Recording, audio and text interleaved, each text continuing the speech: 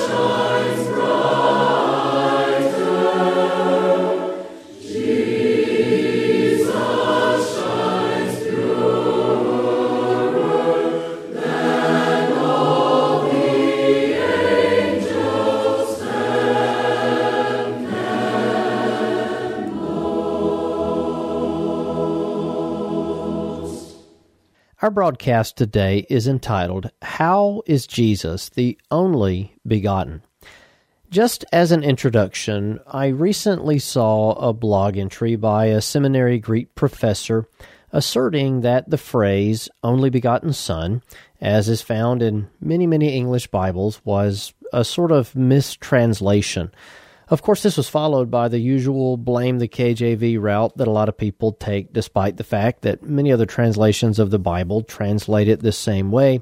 Those that predated the KJV, such as the Tyndale, the Bishops, and the Geneva, as well as English translations of the Bible after the KJV, translating the Greek behind the phrase only begotten as only begotten Son. In fact, most English Bibles up until the last 2 decades have translated the Greek behind that phrase as just that, God's only begotten Son. So if that was the case throughout basically church history among English-speaking people, why the sudden change and the sudden push to translate the Greek into something other than only begotten Son? Before I give you some thoughts on God's only begotten Son, and we have 3 points that I want to give you about that phrase, what it teaches us, and why it's the proper term, I want to do a little bit of A to Z for you and connect the dots and discover why some people are desiring to change this long-standing and accepted translation of a Greek phrase about Christ into only begotten. To put it briefly, modern translations of the Bible into English rely on a family of manuscripts that were rejected by theologians and Bible translators throughout the recent centuries of church history. And they prefer the critical text, as it's come to be called, over what we refer to as the received text, or the Textus Receptus. If you weren't aware, there are different strands of manuscript families that you could rely on to translate the Bible into any language. Most American Bible translators today rely on the critical text family, a family of manuscripts that is full of contradictions one between another. In fact, the two most relied upon texts would be the Sinaiticus and the Vaticanus. Those two manuscripts disagree with each other in 3,000 places in the four Gospels alone. And so they're full of errors and omissions and typos and giant blank spaces and things such as that. And in my opinion, and in the opinion of many, many bedrock theologians through Christian history, we simply can't trust those manuscripts to be used. But for some reason, those are the manuscripts that modern Bible translators want to use, and it's the family of manuscripts that most celebrity preachers in our day rely on. It's the family of manuscripts most seminary professors endorse. So why the problem with this phrase, only begotten Son? The problem actually finds itself with the word only begotten, which in the Greek language is monogenes, and so monogenes ios would be the words only begotten Son. Monogenes means only begotten. In the book of John chapter 1 and verse 18, there's actually a passage that a textual variant exists for. And, as you read it in our KJVs, no man has seen God at any time, the only begotten Son, which is in the bosom of the Father, he hath declared him. That phrase, only begotten Son, which is in the bosom of the Father, in this textual variant that sound preachers have rejected throughout Christian history, doesn't read only begotten Son, monogenes ios, but it actually reads only begotten God, which is monogenes theos. Well, that's obviously problematic to have a begotten God. Now, as a Textus Receptus user and a KJV user, that's no problem to me at all, because the Textus Receptus uses the majority reading on that passage. Only a very small minority of Greek manuscripts have that corrupted variant, a variant that could have been simply a typo, as the word for God and the word for Son share some similarities in the original language. It could have been an early error. Someone could have written only begotten of God there in a copy of a Greek manuscript, and then someone goes to copy that and leaves out the word of. Or it could be something more nefarious. It could be an alteration made intentionally by a Christ-denying Gnostic or Arian. We simply don't know, but what we do know is that that particular variant is not in the received text, the text that we've come to receive as the canon, and so we reject that reading. Now, why would that statement, the only begotten God, be problematic? While Jesus is the only begotten Son of God, Jesus is not a begotten God. God is eternal. He's from everlasting to everlasting, and Jesus is God's only begotten Son, which we'll explain in a minute. But God wasn't begotten in the sense that he came into being, nor was Christ begotten in the sense that he came into being either as God's Son or as a new deity.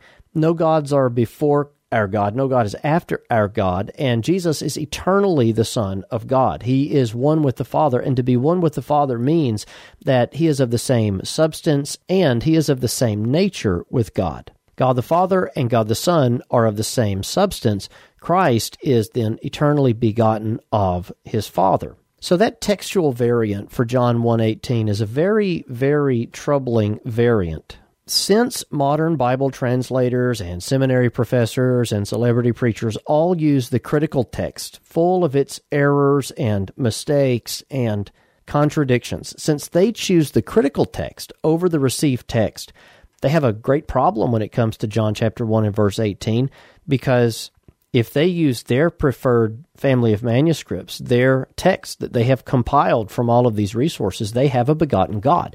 So what they want to do here, they want to redefine this word monogenes as something other than being only begotten. Because if they redefine monogenes, then suddenly they don't have an only begotten God. They can change the definition of that word to something else. How is it that they want to redefine that word? More times than not, proponents of the critical text cry mistranslation, and they opt for, in English, the language one and only, or unique. And so as they see monogenes Eos, they would say God's one and only Son instead of God's only begotten Son. Now, as we'll see in just a moment, the word only begotten, monogenes, it undeniably means only begotten. And the last thing that we'll do today is look at a defense of that term, simply reading the book of Matthew chapter 1 with the word generation and beget as it occurs in Greek.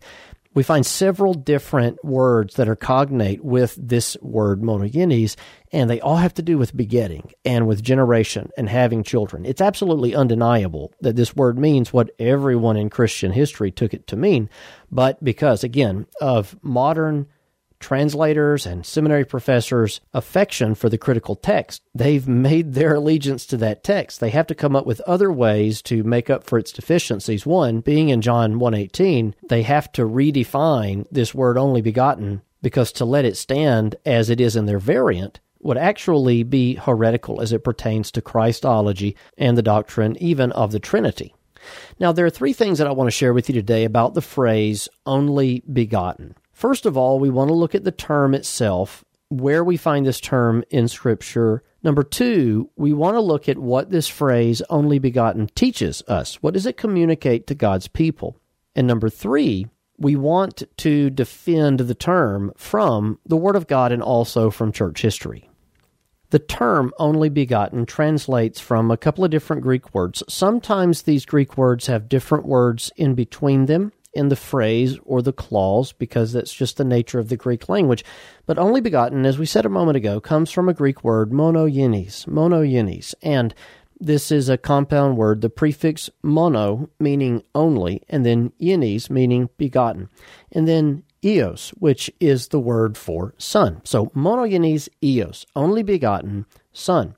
Variations of this term in the original language and in our English Bibles, because you don't need to know Greek to understand and read what God has said to you. You can pick up a faithful English translation and you can know, as we'll demonstrate very clearly, what God has said to you. But variations of this exist in John chapter 1 and verse 14. And the Word was made flesh and dwelt among us, and we beheld His glory, the glory as of the only begotten of the Father. Did you catch that? The only begotten of the Father, full of grace and truth.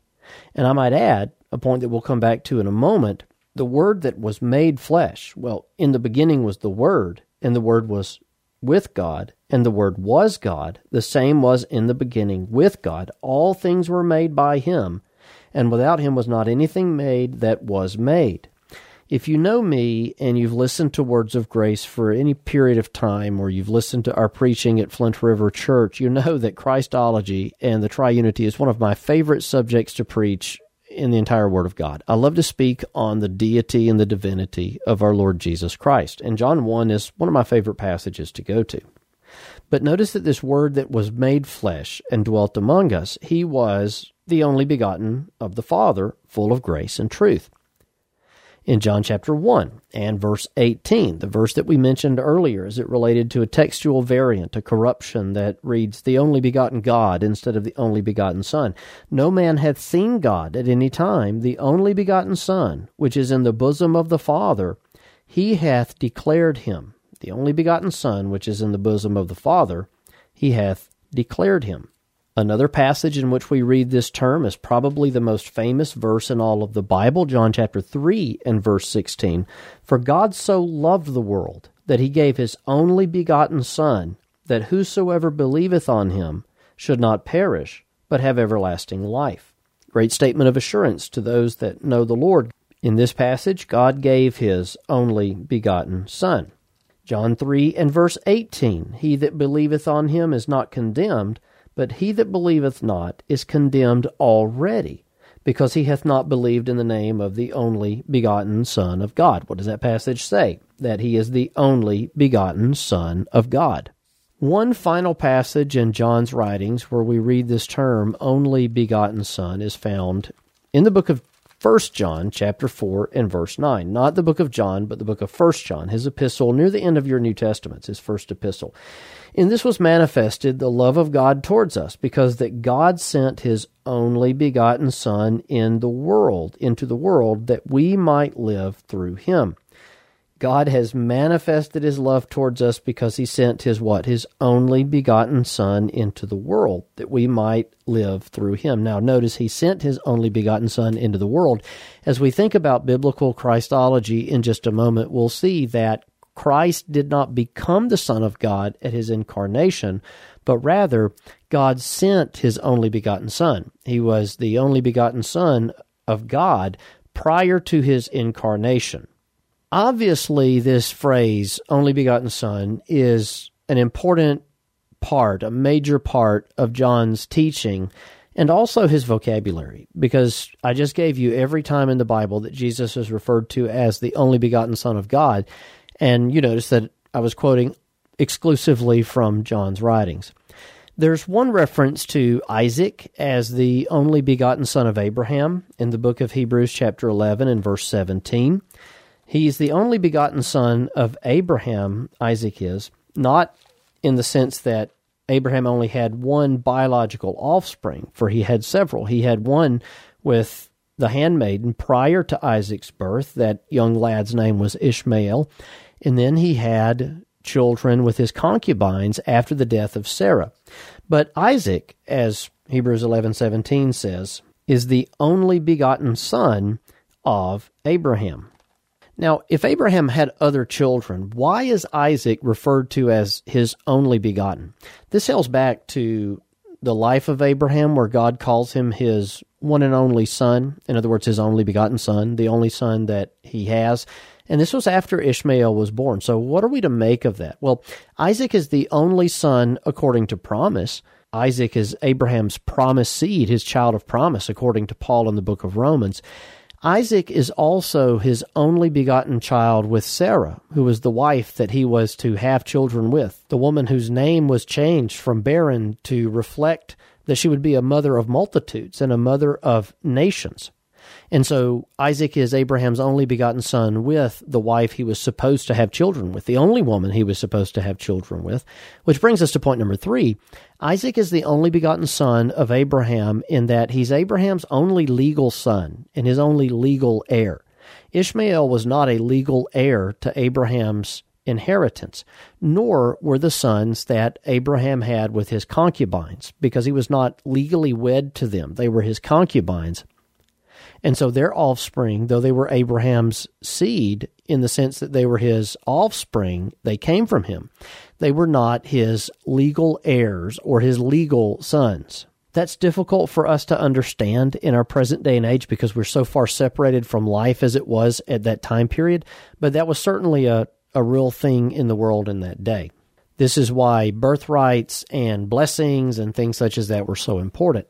But those are the places where this phrase, only begotten, occur. Now, on to the teaching. What does only begotten communicate to God's people?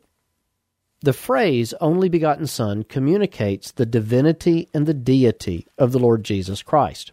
Now, how could we say that the only begotten Son, that Christ being the Son of God, is a statement that conveys deity? Notice this in the book of John chapter 10. Jesus said in verse 30, I and my Father are one. Then the Jews took up stones again to stone him. Jesus sees this, and he says, many good works have I showed you for my Father. For which of these works do you stone me? And the Jews answer, saying, for a good work we stone thee not, but for blasphemy, because that thou, being a man, makest thyself God.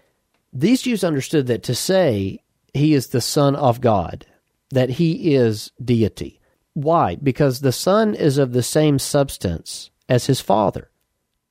And so for one to be the Son of God, in this sense, as they understood it, Jesus is claiming to be deity and divinity. And so this phrase, the only begotten Son of God, teaches us that Christ is divine. He and his Father are one. That statement, I and my Father are one, was a claim to divinity. And so Father and Son share this same nature. The Son is of the same essence, the same substance, the same nature of the Father. To help us get a grasp on the statement, the only begotten, and how that relates to Christ's deity and divinity, it's actually helpful to turn back to an ancient creed from the 4th century, the Nicene Creed. Now, this was a council of preachers in response to a heresy known as Arianism. But the language on this point I find to be very helpful in understanding how we're to understand and interpret that phrase, only begotten Son.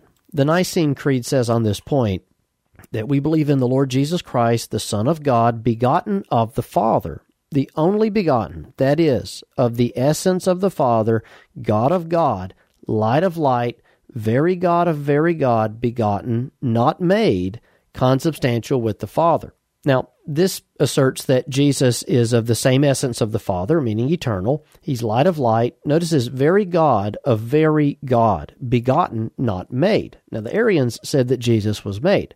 But this phrase here, begotten, not made, means that they understood the only begotten Son language in John's writings to teach that Christ is eternally begotten of the Father. Their Father-Son relationship is one that is eternal. And as such, Jesus shares the same essence and substance and nature as his Father. Because he's his Father's Son, he's the eternal Son of God, he is God, he is divine, he is deity. Now, I personally used to be uncomfortable with that language from the Nicene Creed because I simply didn't understand it. What they're communicating is the Son is eternally begotten. There is always this Father-Son dynamic within the Godhead. God the Father is eternally God the Father. God the Son is eternally God the Son. And God the Spirit is eternally God the Spirit. Now, just to remind you, the Word of John 1 is the same as the only begotten of John 1, and the Word was God. He was with God, he was God, he was with God, and he created all things that were created. Now, this destroys Arianism, this language in John and this language in the Nicene Creed. Again, my sons are begotten of me. They share my nature. They are literally me multiplied. Christ is the only begotten of the Father. He shares God's nature, which is, by definition, eternal. God is eternal. And so the Son of God is eternally God the Son. The Son of God is God the Son. Now, you might be scratching your head saying, Pastor, that's confusing. That is hard to understand. Yes, it is. We are mortal. It is impossible for us to comprehend God. It is impossible for us to comprehend the triunity, the Trinity, the Father, the Son, and the Holy Ghost. And while that is impossible for us to understand it, we believe it, we accept it by faith, and we understand that God is so great, his ways are above our ways, that we simply can't understand the inner workings of the Trinity. But we do know that the Father, the Son, and the Holy Spirit are co-eternal and co-equal, though the Son is eternally begotten of the Father, and the Spirit proceeds from the Father and the Son, as we read in the Upper Room Discourse in the book of John. Now, lastly, on Words of Grace today, we've given you why this is important. We've looked at the phrase, only begotten. We've looked at what the phrase, the only begotten Son, teaches us. Now, let's defend the term in brief before we bring our broadcast to a close. First of all, this is simply how every language, every translation of John or the Nicene Creed handled the word monogenes. Again, the Greek word for only begotten, the Greek word that comes into our language as only begotten. Also, all theologians of history who were not heretics, and every English Bible until the last 2 decades handled that word, monogenes, that way.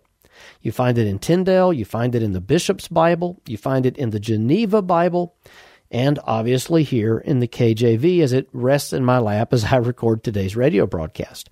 You found the term only begotten Son all the way up until the last 2 decades. Clearly, this is what everyone understood this word to mean until our modern times. Number two, in defending this term, we can defend it through the lens of history, what people wrote about it, how they understood it. Again, the Nicene Creed clearly understood the word to have reference to Christ being eternally begotten by the Father, as did the updated version of that followed in 381 at the First Council of Constantinople. The only begotten Son of God, begotten of the Father before all worlds, light of light, very God of gods, begotten, not made, consubstantial with the Father.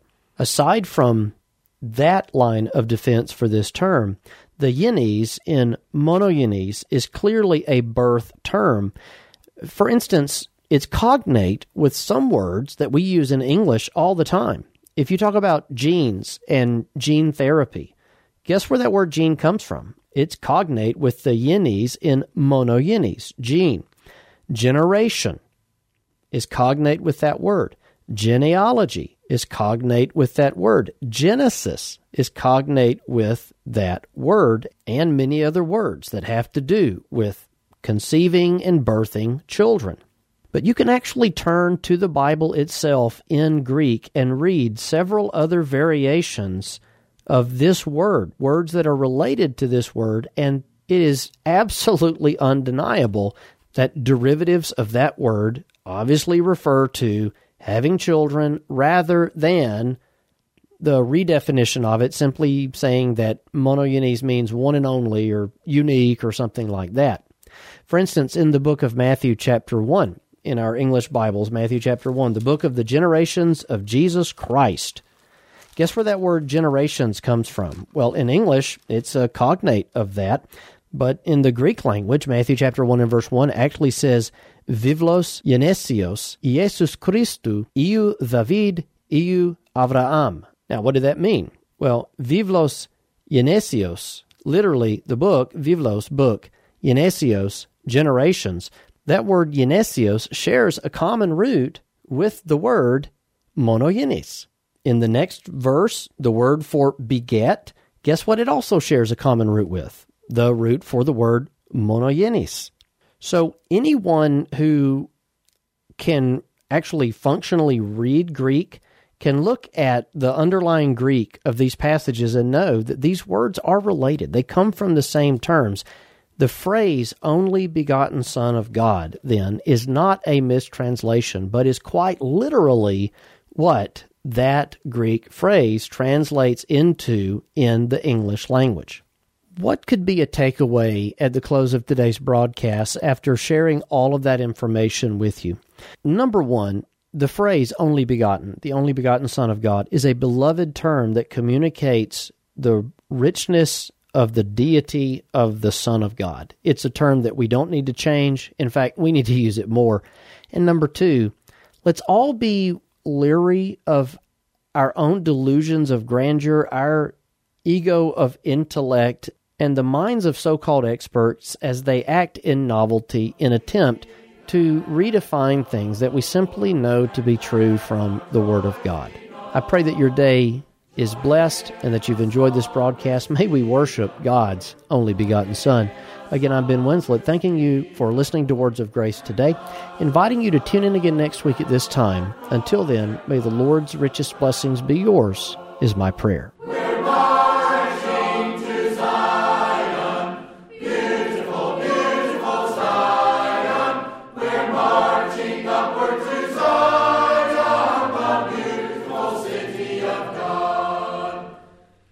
If you enjoy the messages you hear on Words of Grace, consider this your invitation to visit a Primitive Baptist church in your community. An online directory is available at marchtozion.com. Copies of this and other broadcasts are available for download on iTunes and on our website. To contact us, address your correspondence to Words of Grace Radio, 641 Moontown Road, Brownsboro, Alabama, 35741. Or visit us online at flintriverpbc.org.